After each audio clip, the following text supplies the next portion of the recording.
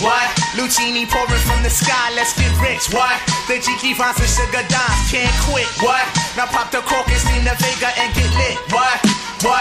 What? Introducing Phantom of the Dark, walk through my heaven with levitation from reefers, drenching defense and Eve 7, showboating with Rugers, flash vines, Belafonte Jigger. Let's skate for what this worth as we confiscate your figures. Casanova Brown, levitating Jiki and Ashiki's the Lahada car, 54, chasing diamond runners headed icebound. The big chiller diamond convention, Harlem Buck strut, freezing world heights, Hollywood. Welcome. This is the Simply King podcast. It's your boy Rodney Perry, King himself. And you just tuned into the Soulfully Conscious podcast for humans, simply being humans. First, I want to thank everyone who tuned into my solo IG live recorded episode last week called Where's the Bar? It was an episode specifically about, from the woman's perspective, about modern dating standards of today. Thought it was an age-old question, but it was interesting still to get a lot of different feedback, and I feel like it was genuine feedback. Very past the surface. I think it's something that will be beneficial to a lot of men and women to get that information, and hopefully it becomes somewhat helpful in your dating life. I know dating right now might be kind of strange because you can't even get close. But when we get off punishment, when we get outside, when they open up outside, wherever you are, if they already have or not. Hopefully, you can take in these practices whenever you're ready. But today, we have yet again another conversation about money, moolah, dinero, cash, and how you need to handle that. Because it's something that, you know, we realized in our Edify Me episode with Taylor Mason that it's something that not only we need to understand that we need to understand the relation that we have with money, but we need to truly shift our minds around money so that we can truly manage it better and create better practices that we can pass on to future generations. Honestly, just to break some of those cycles because it's too fragmented in our community. So, coincidentally, I got a colleague and a good friend of Taylor Mason to come and join me today to talk about money again. And you can't ever stop talking about money. So let me welcome, please, wherever you are, give a hand clap or just welcome my guest for today, Kagame Laping. How you doing, bro? Hey, how you doing? Good morning. Yeah, I said your name right? First name right, last name is Liaping. Liaping. See, I forgot something. But no, I thank you. I thank you for joining me. I thank you for reaching out. I love the content I've been seeing from you and Taylor actually recently. I love that you guys are still very active during this time. Because I can only imagine that you guys probably were thinking about launching your businesses and probably assumed that it was going to be a lot different. Definitely. In terms of growing your brands and growing your businesses and growing your nonprofits and things like that. And I can only imagine what you guys more than likely planned and how they had to be redirected during this time. But I think it's coming at the best time. I think there's never enough people to talk about financial literacy, and I love that. I love that that's something that we see people that look like us getting into because we need familiar faces who understand the plight of being Black in America and attempting to have a slice of the pie, having to have means, some means to protect in any way, shape, or form. I love. I've always appreciated people who are not only good with numbers, but people who are good with money. Exactly. and if you can be a teacher or a facilitator in instructing others on how they could possibly manage their money, it's just a blessing. We need you. We need people like you. But first, my first, before we get into who you are, before we get into who Kagame is, let's first do a Twitter check-in, all right? Absolutely.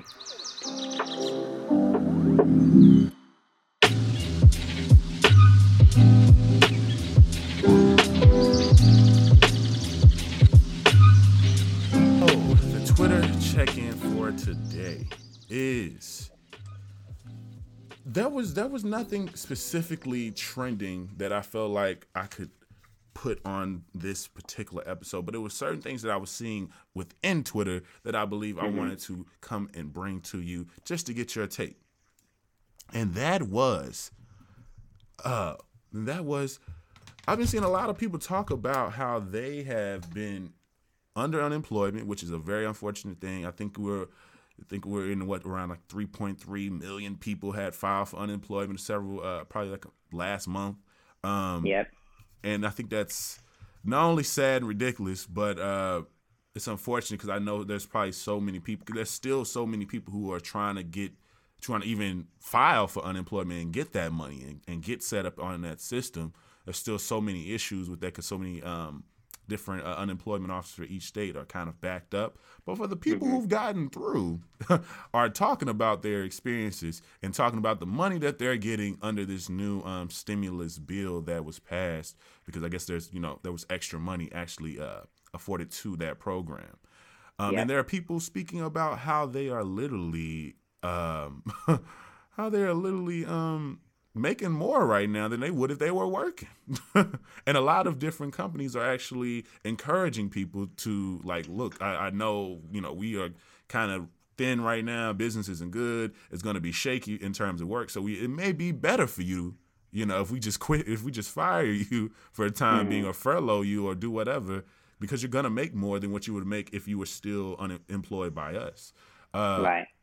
I love that awareness that some companies are having, but I would love to know from your perspective as a man of finance, as they say. I would love your perspective on how does one continue those healthy practices in money management and overall just practicing good financial literacy in any way in a time like this where you are unemployed but still making money, but not real, but you're not doing anything to make the money, which is an experience that I think is a hell of a thing to be in. It's a very interesting experience to be in, to kind of get money for nothing to a certain degree. I would love to know, what do you say? What's a healthy way to be if you're in that scenario? Right. Well, I mean, to start, it's definitely shows just how backwards the society and politics are, for the fact that you have good workers who have to file for unemployment just to make more than their actual jobs. Like, something about that just doesn't even make sense. You have people who are unemployed making more than folks who are still working today. So that just shows pretty much just how backwards this system pretty much is. But when you look at trying to now make those adjustments on spending your money now that you're not working, for some, you would think that it's a win-win because you're making money for not doing anything. But I mean, you do have some folks who are still equally just as worried because unemployment doesn't last forever. And you have some folks who don't have jobs to go back to. But in terms of at least being able to now save and manage that unemployment money, you couldn't be in a better situation because you have nowhere to go. So because of that, you have nowhere to spend your money.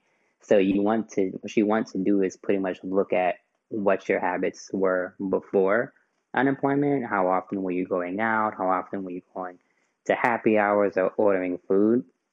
And then now make those adjustments. So the money that you normally would have spent going to a bar or a lounge, you can either just now pocket that and save it and just don't spend it, or pivot and apply that money to something else like a bill or a savings account or something else more beneficial to you. So you are in somewhat of a more better space now because you have more room to do things with your money since you can't spend it on what you normally would have.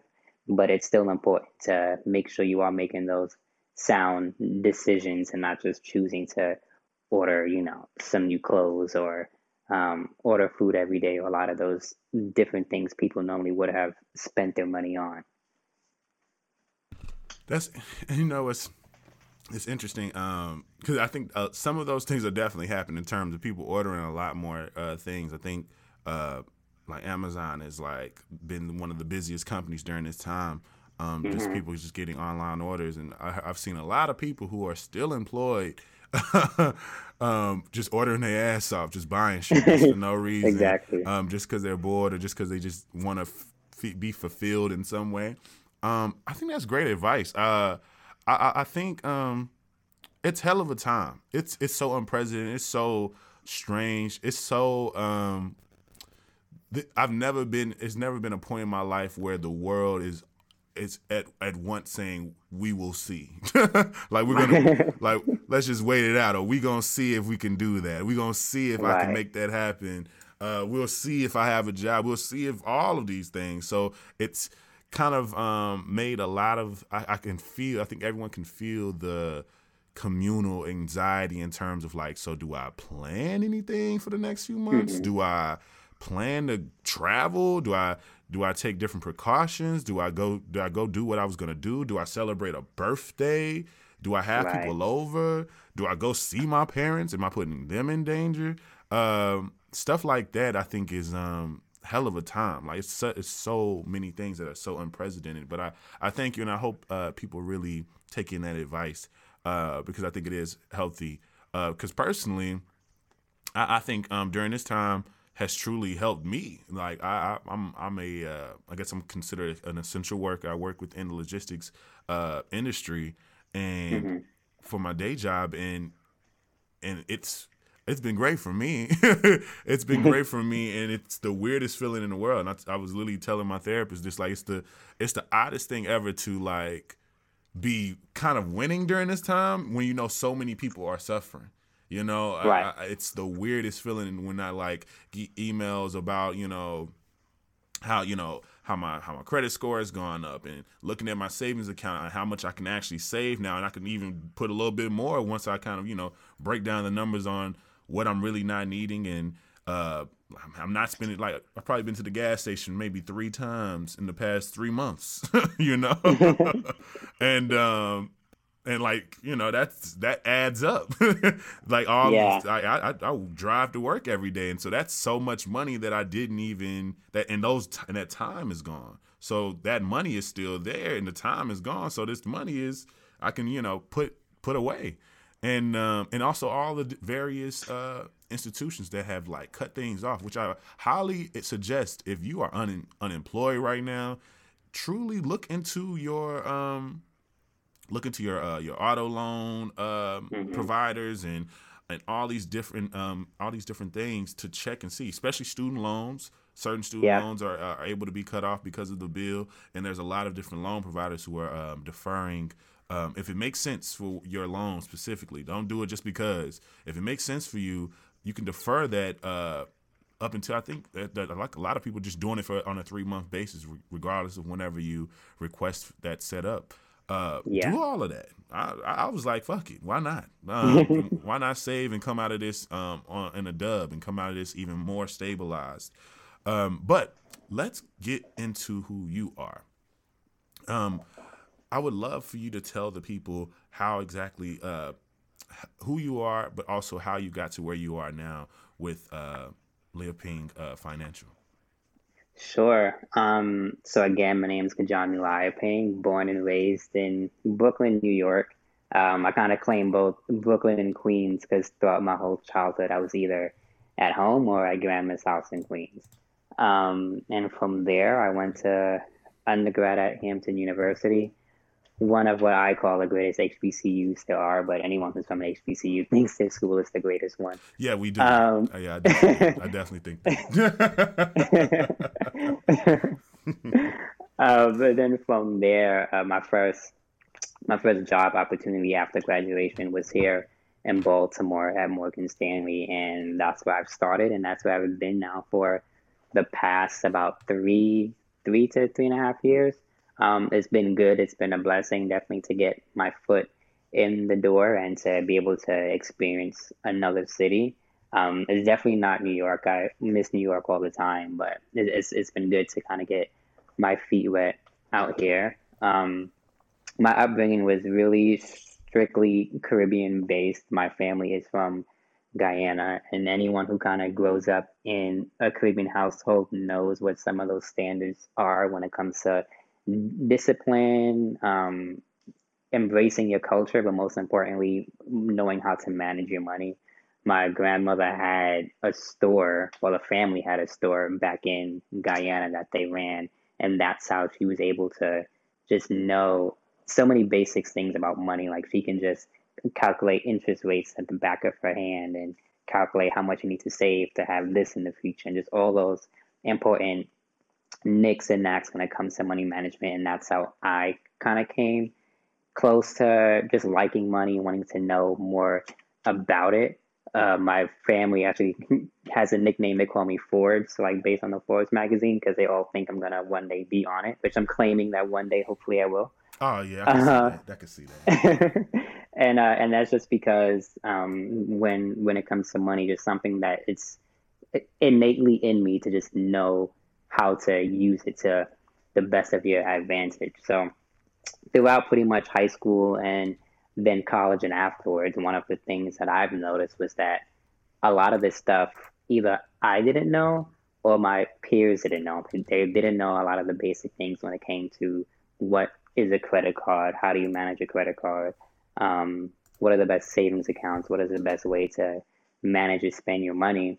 And at first, I used to be I wouldn't say nonchalant to it, but I just not understand why so many people did not know things that to me I considered to be basic until I had to take a look back to figure out, well, the most important thing is they don't teach it in our school systems. Yep. You know, to me to go through K through 12, and then even at university, I'm like, why aren't these basic classes? I mean, thankfully, at Hampton, it was a personal finance class, but Dr. Rose, which is probably the most important class I ever took.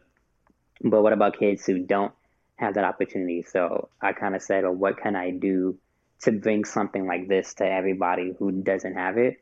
And that's when I decided to start my nonprofit, Life in Financial, to pretty much say, okay, I want to bring the importance of financial literacy to these people who need it the most. And when I started, you know, one of the most important questions people will ask me when building it is, okay, well, what's your age group? And I never really liked that because they made it seem as if I needed to focus on, okay, just fifth graders, just young adults. And the fact of the matter is, everybody needs it. Yes. I'm not going to turn away a 5-year-old or a 35-year-old asking me questions about something they don't know. Exactly. So that's pretty much what the plan is, to get into these schools, to get into after school programs, to get to different schools and universities and just individual people to pretty much teach them what they don't know and help them with any questions that they have. And the goal is to pretty much teach as much folks as we can the things that they don't know so that we can all become a financial literate community.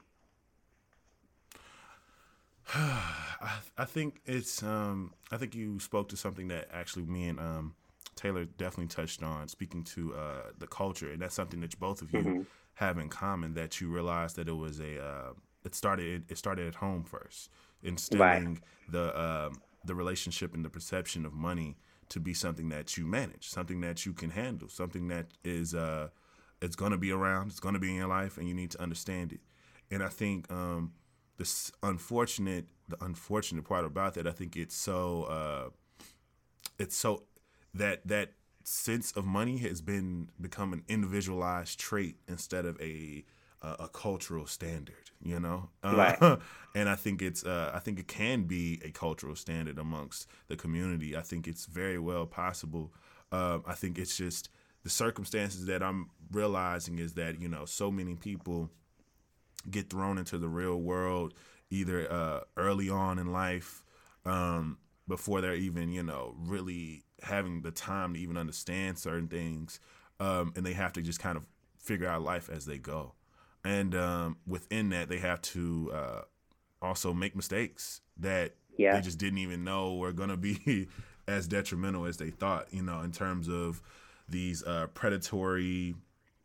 very predatory kind of lenders and loan servicers who are forever sending fake checks, or you've already been pre-approved, and all these different things. I know so many people from back home and even family who have, you know, definitely been, taking a hit for, accepting these types of loans and accepting these types of favors, because they see this as, oh, this is a sign from God. I need this money right now. I need, Right, exactly. an extra $2,000 this month. But if you needed that money, how can you pay that money back? Also, Exactly. with like, you're taking on a bill, not a, this ain't a blessing. This is just another bill.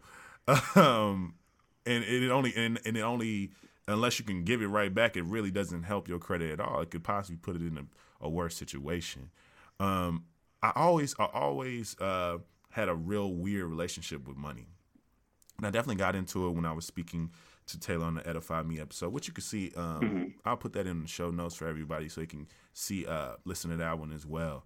But for me, I've realized in this past year, I think last year was probably when I really was able to really recognize that I had financial anxiety, and I thought I was making that up. I really didn't know that was even a common source of anxiety for a lot of people. But it is. It's probably one of the most common, just especially in America. And I didn't realize that's what I was going through. But when I was feeling very irrational about when I had money and when I didn't have money, when it was the exact same feeling, I knew something was wrong. I knew something was up. But I knew a lot of it had to do with the decisions that I was making around my money. I think that was where the anxiety was coming from, because I was just not trusting either decisions I was making, because I feel like half the time they were either the wrong decisions or I just didn't know how to stabilize myself. Like, do I just not touch money and just go without having things, or what do I do in this moment? I think it took me quite some time to realize those things, and also just get over it. And I think one of the biggest things I had to do was to redefine how not only recognize that was an issue I had, but also redefine money to me. And there's a concept that a good friend of mine brought to me, and she said that she thinks of money as energy, and she has to label that energy to be a certain thing. And for her, it's freedom. And seeing it that way makes it something that, you welcome into your life instead of rejecting. And I was like, damn, I never thought of it to even think of it in that very woo-woo type of way. Because it's kind of, we're talking about money here. But it's something that I think has brought me a lot of comfort and perspective. And honestly, bringing in that concept around this time, I feel like has benefited me in a lot of ways, in the way that I approach money, in the way that I've moved things around and save, and also just being able to also treat myself as well. Because I think all those things, you need that balance. So exactly. Yeah, go ahead. Yeah, no, I was going to say, and you touched on something pretty important, which was the financial anxiety piece of it, because a lot of people don't realize also that the link between just your own, I want to call it mental problems, or just mental situations like the anxiety and the depression. It's a constant cycle, because when you have that anxiety, it doesn't really help you when it comes to making the right financial decisions, and then making those poor financial decisions then leads to financial problems, which then again leads back to the anxiety and the problems that you're having. So it really is a cycle that a lot of people don't pay attention to. And then once you realize the way to pretty much use it as a tool to benefit you, and like you say, redefine it in a more positive way, it kind of not only alleviates that stress and that anxiety, but makes it more being able to use money in a more beneficial way to you and for your own health. Yeah. I would love to know, redefining money. Would that be something that people could utilize, and especially from an introductory standpoint, and truly on this journey for financial literacy? Is that something that is helpful for people to do to be able to make that shift to becoming more financially stable? Definitely, because I think you said your friend mentioned that when they kind of just allow it into their lives or something along something along that path. You want to be able to redefine it, to look at it as not something that is, a hindrance to your success, or not Yeah. something that is scary to look at or scary to think about or manage, but something to look at as, I guess, a tool. Like, how can I take this and use it to put me in a better situation, or use it to lead me to something that I want, to a place that I want to be, and being able to kind of have that change in mindset on how you approach money, and how you approach your decision making when it comes to money, can really make the most of the difference. What I guess what would you say to your I'm not sure what would you call your students, your your pupils, your cohort, whatever you would call them. What would you say to someone who has one of the issues that I found very that I didn't even know was a common issue, was the inability to save, to feel that you don't have the ability to save. And that was something that I was stuck in for quite some time. I think I didn't even start in my adult life. I don't think I really started a savings account until maybe 24. And I am going to Right. be 27 on the 1st. And Happy early birthday. thank you. And it was something that I really felt like I just could not do. In college, I felt like I could not do it because I was always working in very low numbers, very low margins in my checking account. So it was like, saving what? You know what I'm saying? Right. And once I started working while I was in school, it still felt like I needed to have access, and I didn't have room to really save. Everything had a place to go, and I needed to get to it quick.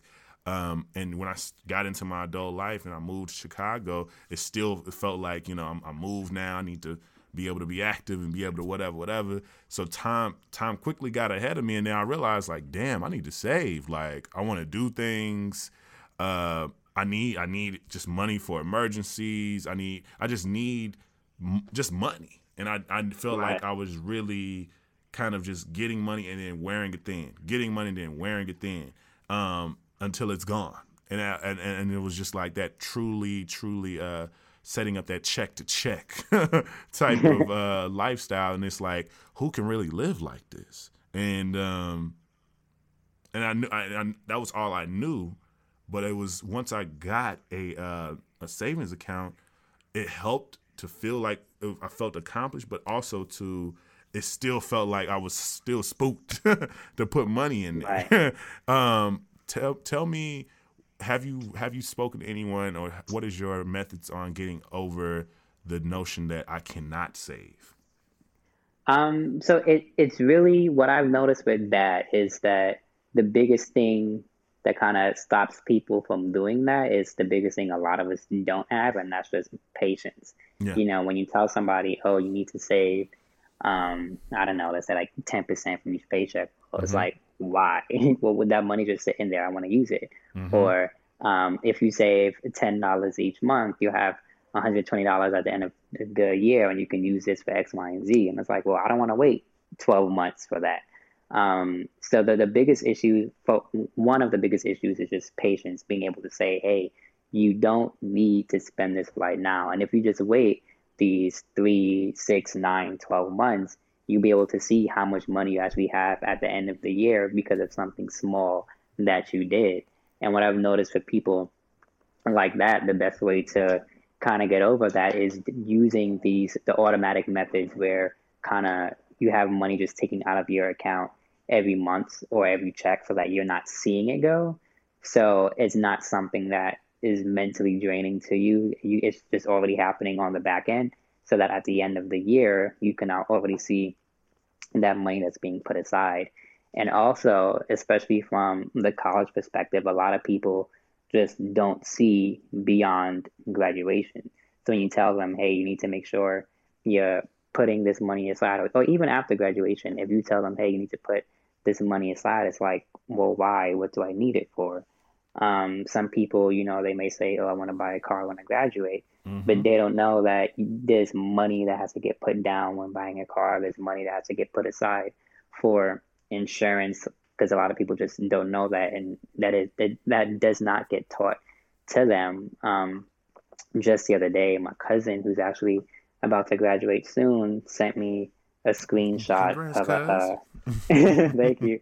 Sent me a screenshot of a car from Toyota. He was just trying to understand what the numbers meant, and he thought that what the down payment was. He thought that's just all he had to pay for the car, and I'm like, well, no, that's not it. There's still a monthly payment. There's still insurance. There's still taxes, and he didn't understand that, and pretty much he thought that's all he needed and he was good to go. But had he planned ahead of time and actually saved ahead of time, he would be in a different boat. Yeah. And that's what just a lot of people don't realize, so that sometimes, even if there isn't a straight and clear directive on what you're saving your money for, when something does come up, like, oh, and that new pair of shoes or a medical bill or something unexpected, you already have that money put aside, for you to pretty much use at your own discretion. I was actually just sharing a story the other day of when I first moved to Baltimore and I had to transfer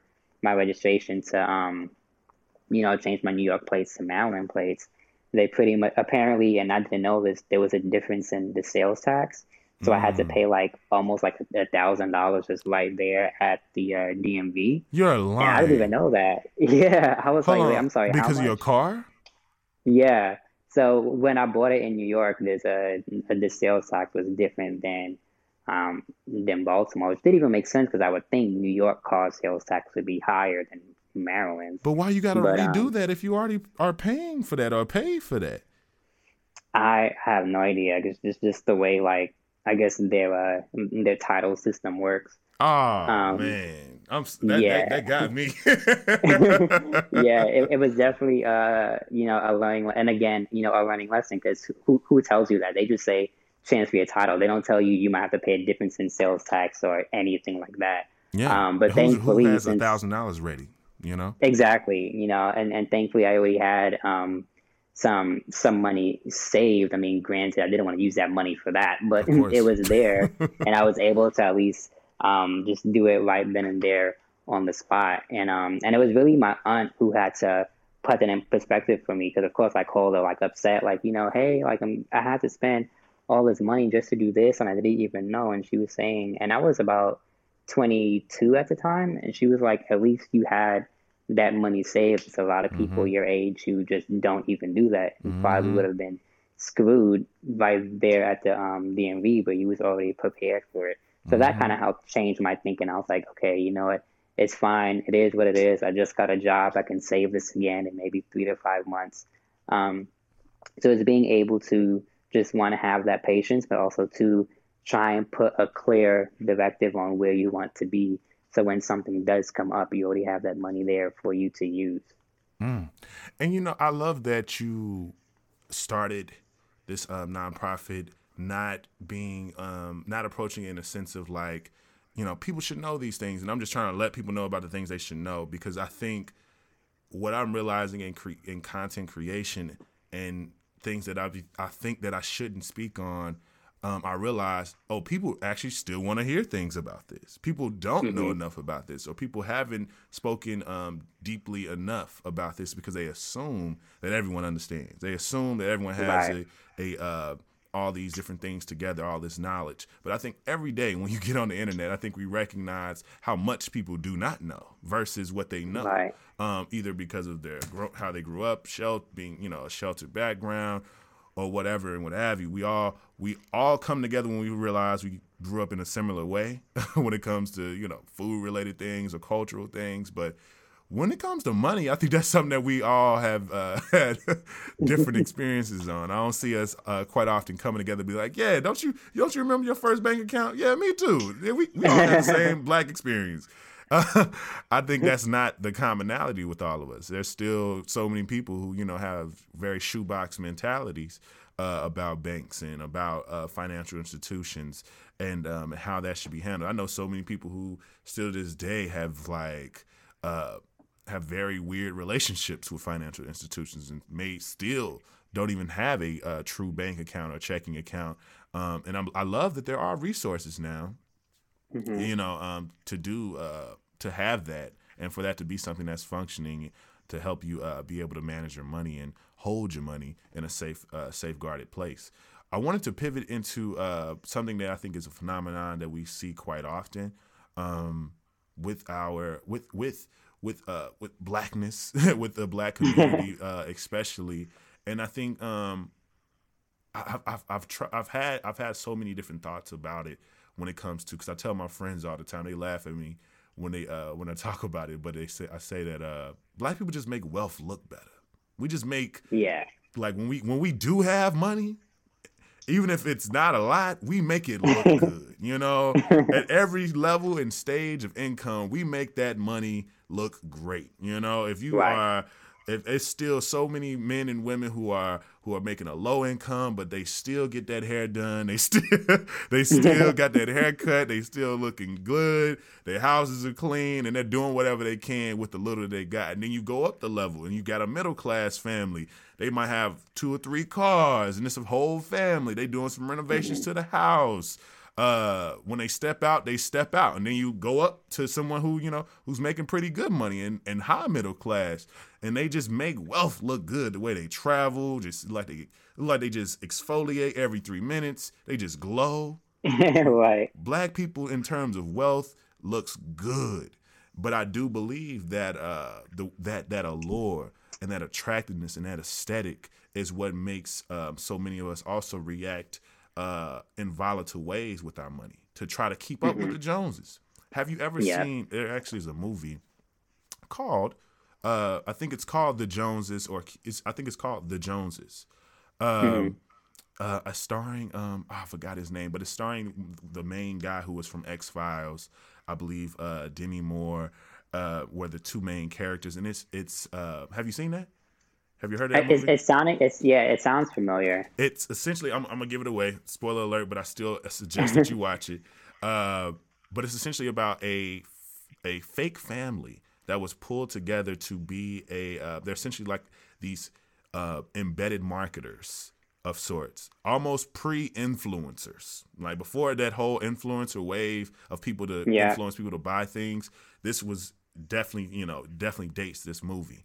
Came out in probably like mid 2000s, and essentially it was just these fake family. It was this family they kind of put together, these very attractive people of a mom and husband, mother and father, and their 2 children. And none of them were actually related. They all were actors, and they all had these nice things. They moved into this neighborhood had a certain income. They all had these nice things, all this stuff, and they were showing it off. They were having parties. They was inviting people over just to influence them to buy things. Like they had metrics already set up to be able to monitor. Oh yeah, I got this from this boutique. I got this from this store. Yeah, I just bought that lawnmower. Yeah, I just bought that car. So on and so forth. And this drove that community wild and crazy. And I think it's a good illustration of honestly still what happens in a lot of black communities when it comes to us spending outside of our means to keep up with the Joneses. It's a common trend it's a common trend during Black Fridays and tax times that we're going out buying big TVs and getting big cars or catching every sale we can catch. But at the same time, we still have this like struggling savings account. We have this struggling kind of in and outflows of our money, and our budget is non-existent, but we're still feel like we have to kind of keep up. Still got to be where everybody is at. Got to go to All-Star Weekend. Got to be in Miami this weekend. Got to, got to do all these different things. I want to know from your professional opinion and your and also instructive opinion, why do you believe the phenomenon of living beyond your means occurs so heavily within the Black community, and how can we shift that in some way, shape, or form? Yeah, so this is this is like one of those deep things that can really go a lot of different ways. Yeah. Um, I would definitely say to start is really based on just what we see. If you look at the programming that's either on TV or just in our communities, commercials for like the Martha Stewart show or something is going to be different than the commercials for the BET Awards, Yeah. because they want to. They kind of know. When I say they, I say the major companies. They know what we are capable of. A lot of these businesses already know just how strong the black dollar is, and it's been shown and proven so many times already. And unfortunately, they know how gullible we are to certain things. A lot of financial like professionals or people who just kind of have these conversations, if you will, they always use the Jordan example about how every time when a brand new pair comes out, you have folks just killing themselves over it, Mm. or waiting in line just every month or however often they come out, just to then go right back home to their the projects or like their subsidized house, or not even having that money to use for food or something that's more important. So a lot of it is really just based on what they see, all this instant gratification of sorts. You have folks on social media just promoting things, and they also want to get on social media and show these things off themselves. A lot of it is just kind of your environment and how you are brought up in the area that you're raised in.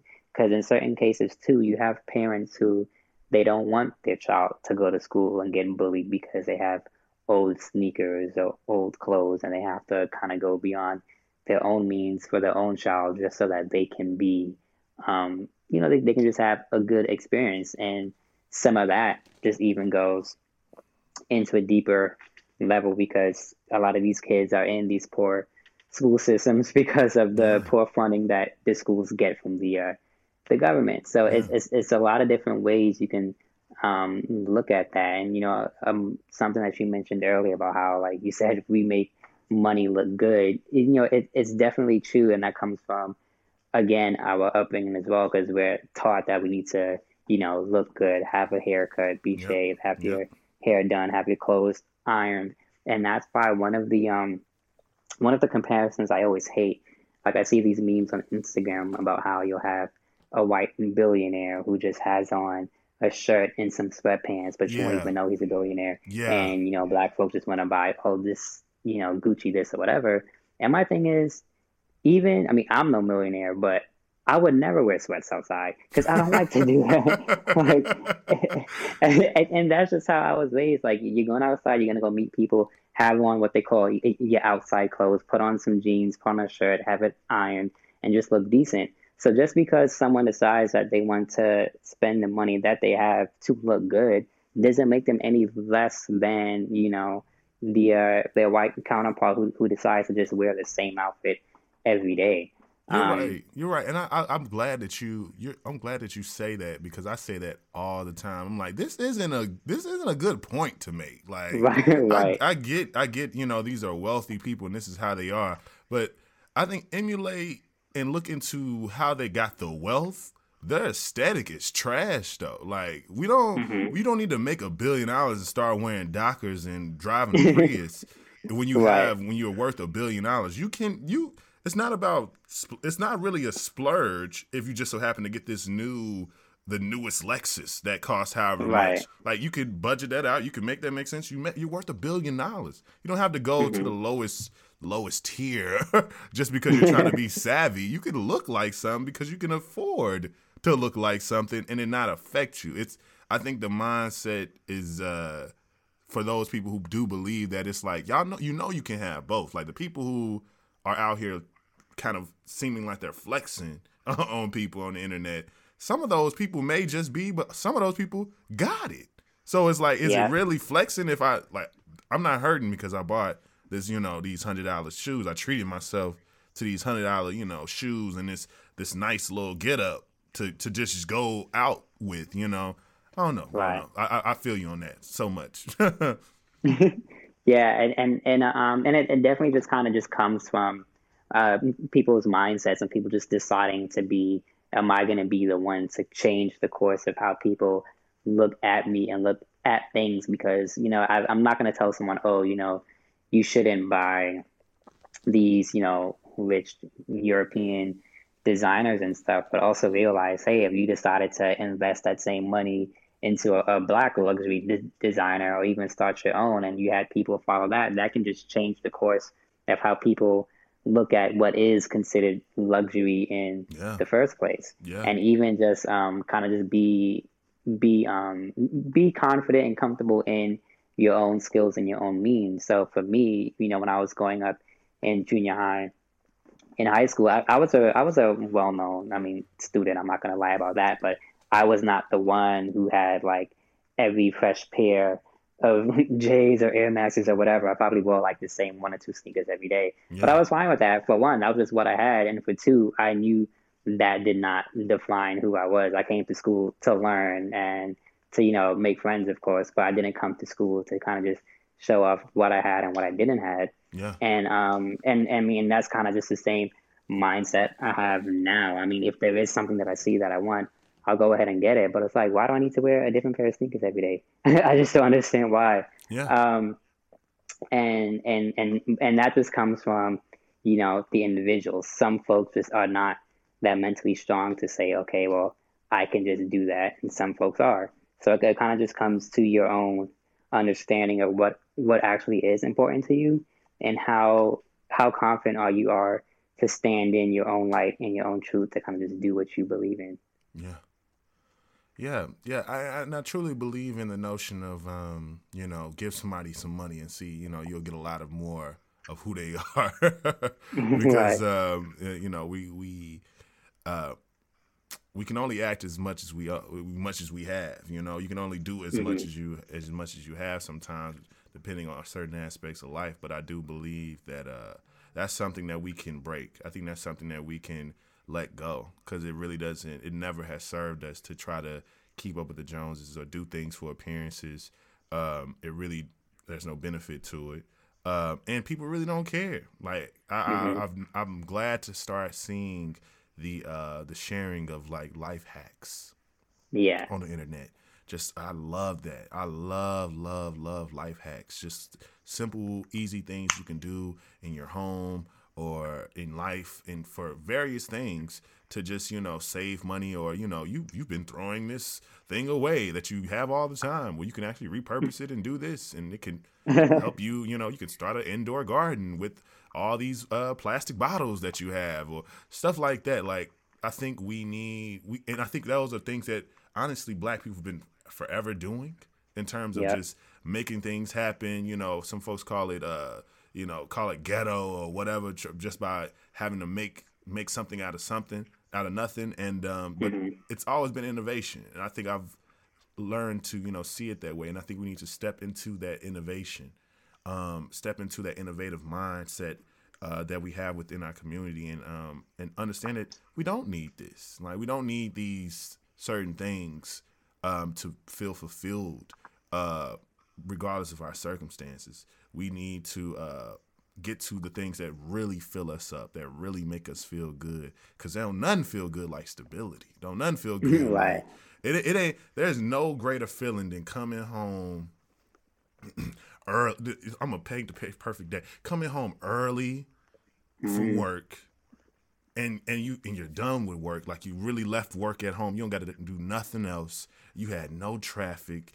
You don't have to go to the store. You have no errands to run because your fridge is full. Your house is clean. It smells great.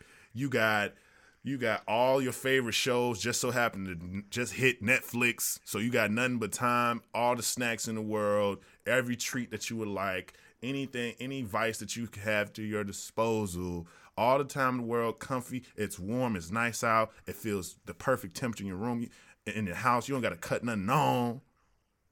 And it just feels good to just be in that stable place, especially when you know your bank account is good. I got gas in my car. peace of mind is something that I think we have opted out of in our community in a lot of ways. I know there's certain external factors that affect our peace. Trust and believe. Yeah. I understand. I have conversations with friends all the time about the state of blackness and how it disrupts our peace in so many ways and keeps us on edge. But I believe in the things that you can control, and especially what we're talking about right now in terms of money and finance, we gotta try our best to create that peace and protect that peace, because I think we opt out of it or we give it away so easily. We give peace away so easily by going to these Black Friday sales and doing all this, that, and the third, instead of saving that money and not seeing, this 80-inch TV, $500. It's like, I mean, yeah, you may be saving $1,000, but you're still paying $500 for something that you really didn't need. Do you really need 20 extra inches on your TV? Like, how much? Like, what is that really going to serve you and do for you in terms of life? Other than just, it's something to say that you got. It's something to show people. It's so interesting to me, and I think I've learned to cherish the simple things and the things that really make you whole, like that feeling of peace, like that feeling of like, I got everything I need. I don't need to go out and get anything. I don't need to borrow money for nothing. I don't owe nobody nothing. I'm up to date on my bills. All those different things, One of the last questions, I guess two questions I have, but the next topic I want to get into with you, because I think when we talk about personal finance, I think, stability within the now and the present time is something that, should be the goal, something that I believe is very attainable, something I know for a fact that you're teaching individuals. But I would love to know what can be done now to establish generational wealth. And I think quite often I think about especially now during this very tragic time where people have family members passing away either due to this virus or just and honestly just because of natural causes, not even due to the virus, and they have to now deal with bereaving and mourning, and they have to deal with the business of their deceased family member. And so many things occur, so many things happen. There's so much drama around, losing a family member sometimes, especially if that family member was a key root and backbone of the family, especially with matriarchs and patriarchs. I think it happens a lot.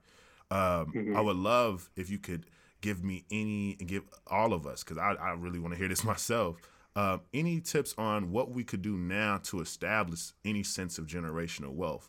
Especially with the people who, my listeners are, college students and people within their early 20s and throughout their 20s and early 30s. And I would love to know what can we do now to possibly even start that journey of being able to pass something along. Yeah, definitely. And that's a big topic that I enjoy. Before I get to that, I definitely want to comment on something important you said about, how innovative we are as a culture. And it's very true because, what we deem to be innovative or just creative is what they consider to be ghetto. And then until they realize that you can, make money off of it. Yep. So that definitely is very, very interesting and something that I see happen all the time. But in terms of generational wealth, the most important thing first is just understanding what it is and how important it can be. So for me, it's always realizing like, wow, what could have been. So when I think about the fact that, the house that I grew up in Queens at first that my grandparents had, it was like a 3-family house. And that was kind of the house they used when they would bring over, our aunts and uncles from Guyana, because when you immigrate here, you kind of have to already have a house standing. So that was like, the family house, three family house. It's a big house. That's and good. I always ask them like, why did they sell it? And they just didn't know. They didn't understand anything about generational wealth or understand that a house can appreciate over time. And I always think about like, wow, if only we still had that house in the family and the people we can be renting it out to, and the money that Right, exactly. And the money that my grandparents cannot be making monthly just from rent, if only they knew. Um, and I ended up having that same conversation with my mom about a year ago. It was really a big back and forth because they were trying to think about what her and my stepdad was going to do with the house, in the future. And I told them, well, you don't have to think, just leave it to us, as in the kids, because to me, it just seemed like a no brainer. Like, why would you sell it to somebody else who will most likely be some other white person trying to gentrify the area when, this house or this block in particular is one of the last blocks with majority black ownership. And where our house is, I'm not sure if you're familiar with the city, but we're pretty much in walking distance to the Barclays Center, which is where the Nets play. Yes. So yeah, so it's like legit prime real estate. I'm like, you can't even Prime. think twice about selling this house. Like, keep it within your family, give it to your sons. So understanding that, it's called generational wealth because it legit lasts generations. It's meant to last a lifetime. It's meant to not only leave you in a comfortable space of living, but so your kids are comfortable when you leave, and your grandkids, and something that's kind of just bigger and beyond your own self. So even if it's not a house, if it's like, going ahead to creating that will or life insurance policy to say, hey, when I'm done and when I'm gone, I need this to go to my kids and this to go to X, Y, and Z, because it's something that's it's something that should be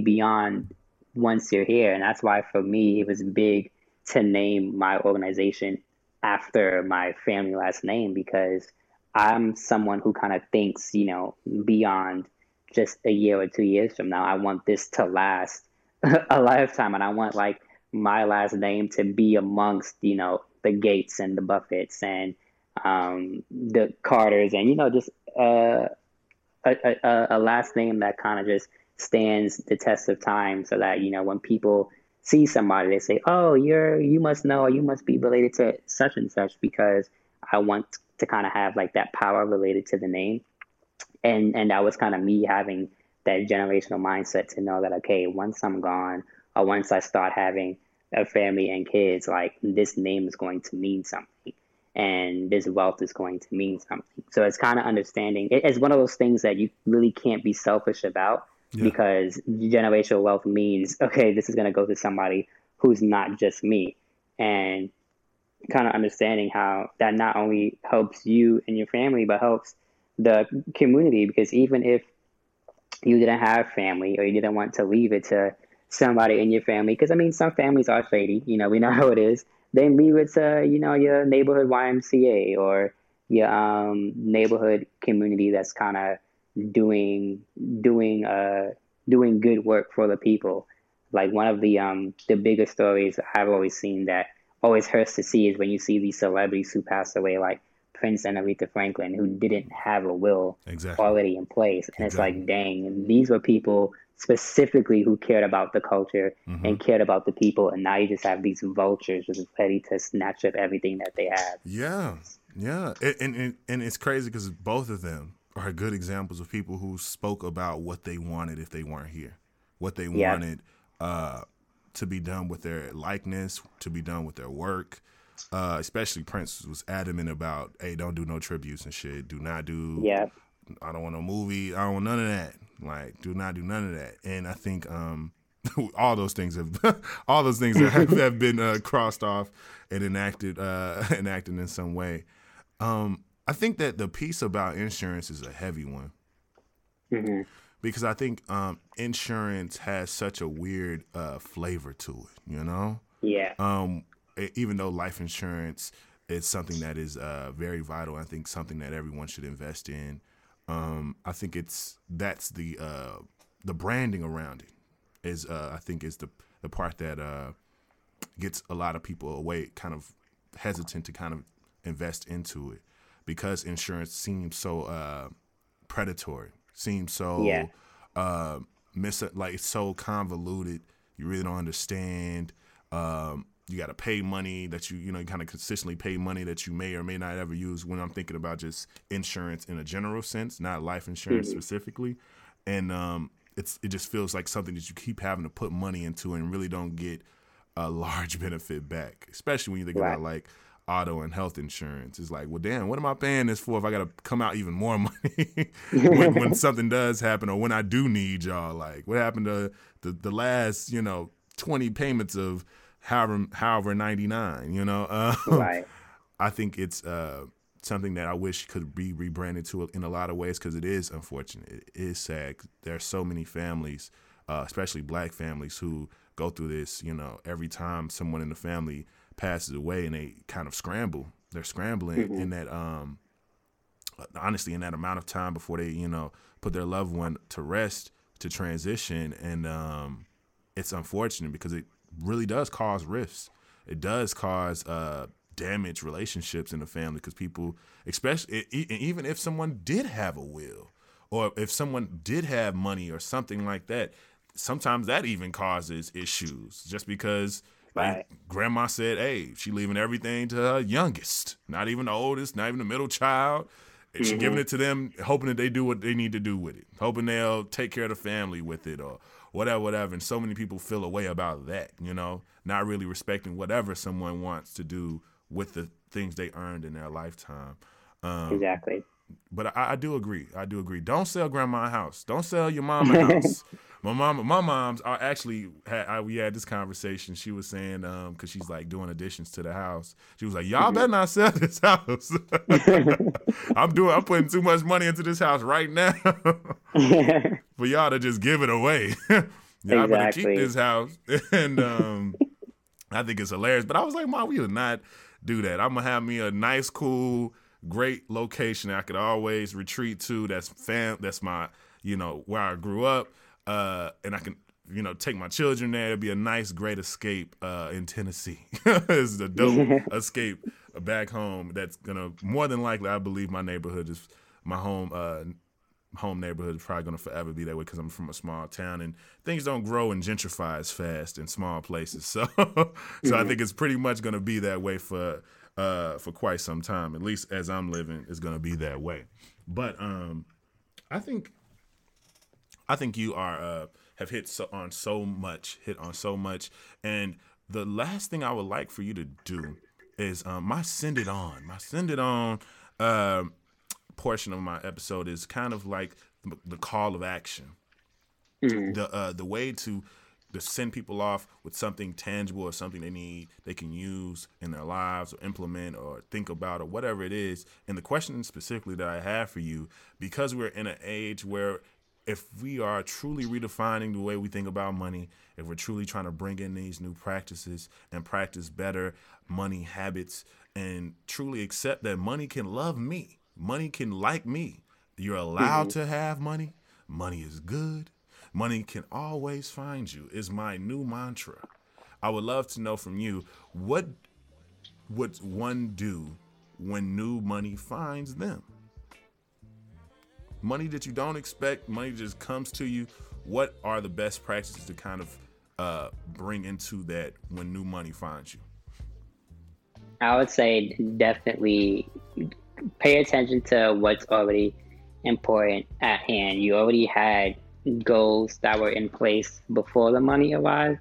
So stick to those same goals, because just because, new money came in doesn't mean you now forget all of what's important.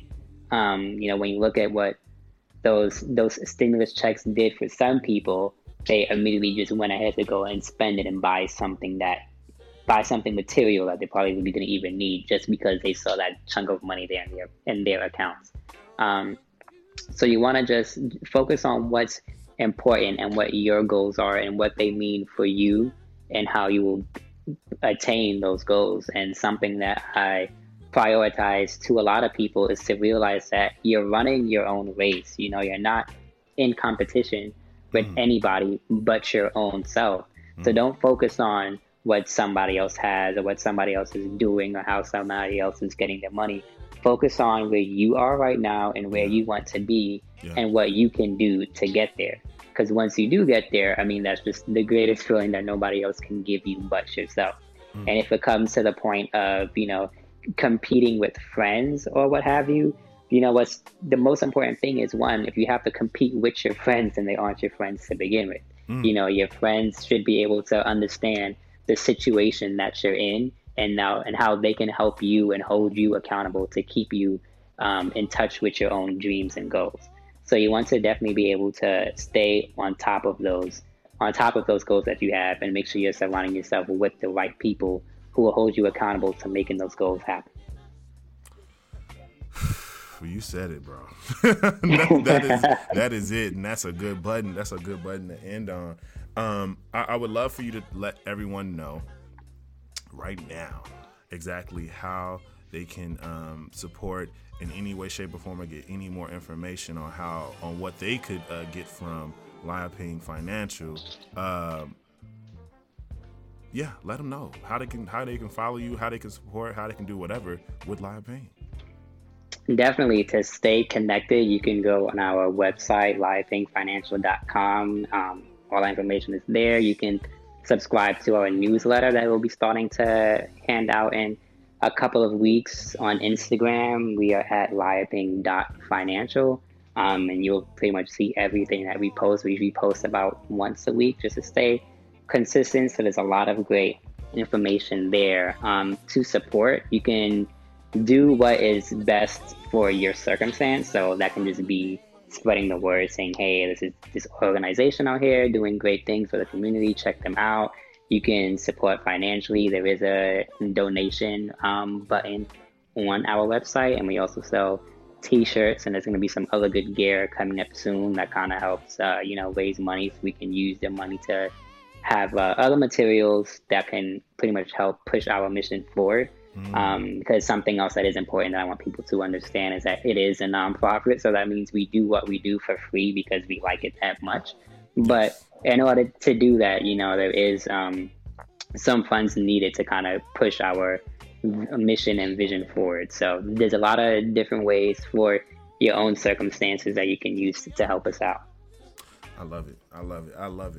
And I really enjoyed this. Honestly, I think Definitely. it's been very refreshing to have these episodes about money, especially now. I think it's interesting that I'm having these conversations so much now, when I think I'm in a better place to understand and bring in new practices and think about my habits and restructure my budget at this time to make it benefit and make it work for me, making my money work for me, Absolutely. And I really, truly, truly appreciate you giving me your time. I appreciate you reaching out in any way, shape, or form. Thank you for even listening and supporting your friend Taylor, and listening to our episode together, and being inspired enough to want to come and talk to me too. I really, I was flattered by that, and I really appreciate that energy as a whole. I think that was all I had to say. But no, I thank you, and I think that what you're doing, and I think you said this in your in our pre-interview. I believe, from the energy that the both of you have, you guys are certainly on your way to doing exactly what your mission statement is, and that's instructing and helping and truly helping the millions of people, even with the with just starting this is the first step in assisting those millions of people to get into a better place. So I think this is already a good thing, and I'm so blessed to be able to find a way to be able to push that mission that you guys have, because I think it's something that's extremely important for our community. Definitely. And thank you, of course, for your time. I think what you're doing to get the right messages across to the culture is very important, because no one else is going to tell them unless we do. So, I definitely, definitely appreciate, using your time for me and just allowing me to kind of spread these keys forward. And, hopefully the right person listens to it, and we can continue to go out there and change some lives. For sure. Also, I almost forgot. I can't believe we didn't even mention it. Also, I'm so glad that you actually were able to connect with Melon Network. For all people who are listening, I actually did a workshop with Melon Network. I think it was last month, and when Kagame had reached out to me, that was the first thing I thought about. I was like, hey, you definitely need to get connected with this, because I haven't seen any workshops about finance or personal finance in any way. So I think to get this on the ground floor, I think it's perfect right now, and I'm so glad. Please give people the information on how they can find your workshop and when your workshop is, because I believe it's actually happening this week. Yep, it's this Thursday, the 28th, I believe, at 7:30 Eastern time. So tomorrow I'm gonna actually post the link and the flyer on Instagram so that you can go ahead and register for it. It is a free workshop. Yeah. It's about 30 to 40 minutes. I like to be as quick and concise to pretty much just get that message across. Yeah. And it's going to be a good time. We're going to be talking about financial wellness during the corona economy and what financial wellness is, the difference between that and financial literacy. Just financial wellness is more so the mindset behind the money and how to be in that right state of mind to make the right financial decisions, especially during these traumatic times that a lot of us are in. So that's this Thursday. It's going to be free. Definitely come, check us out. Yeah. You have no excuse now, y'all. Get to it. You know what I'm saying? Get to it. I thank you for everyone who's tuned in. I appreciate you all. Next Monday is my birthday. I'm letting y'all know right now as you're hearing this. I plan to definitely still put out an episode on my birthday. I think this is coming out on a day where we are hopefully all of you are, practicing safe social distancing as you're celebrating Memorial Day. I believe most people are observing on this day, the 25th is when I'm putting this out. So yes, be safe.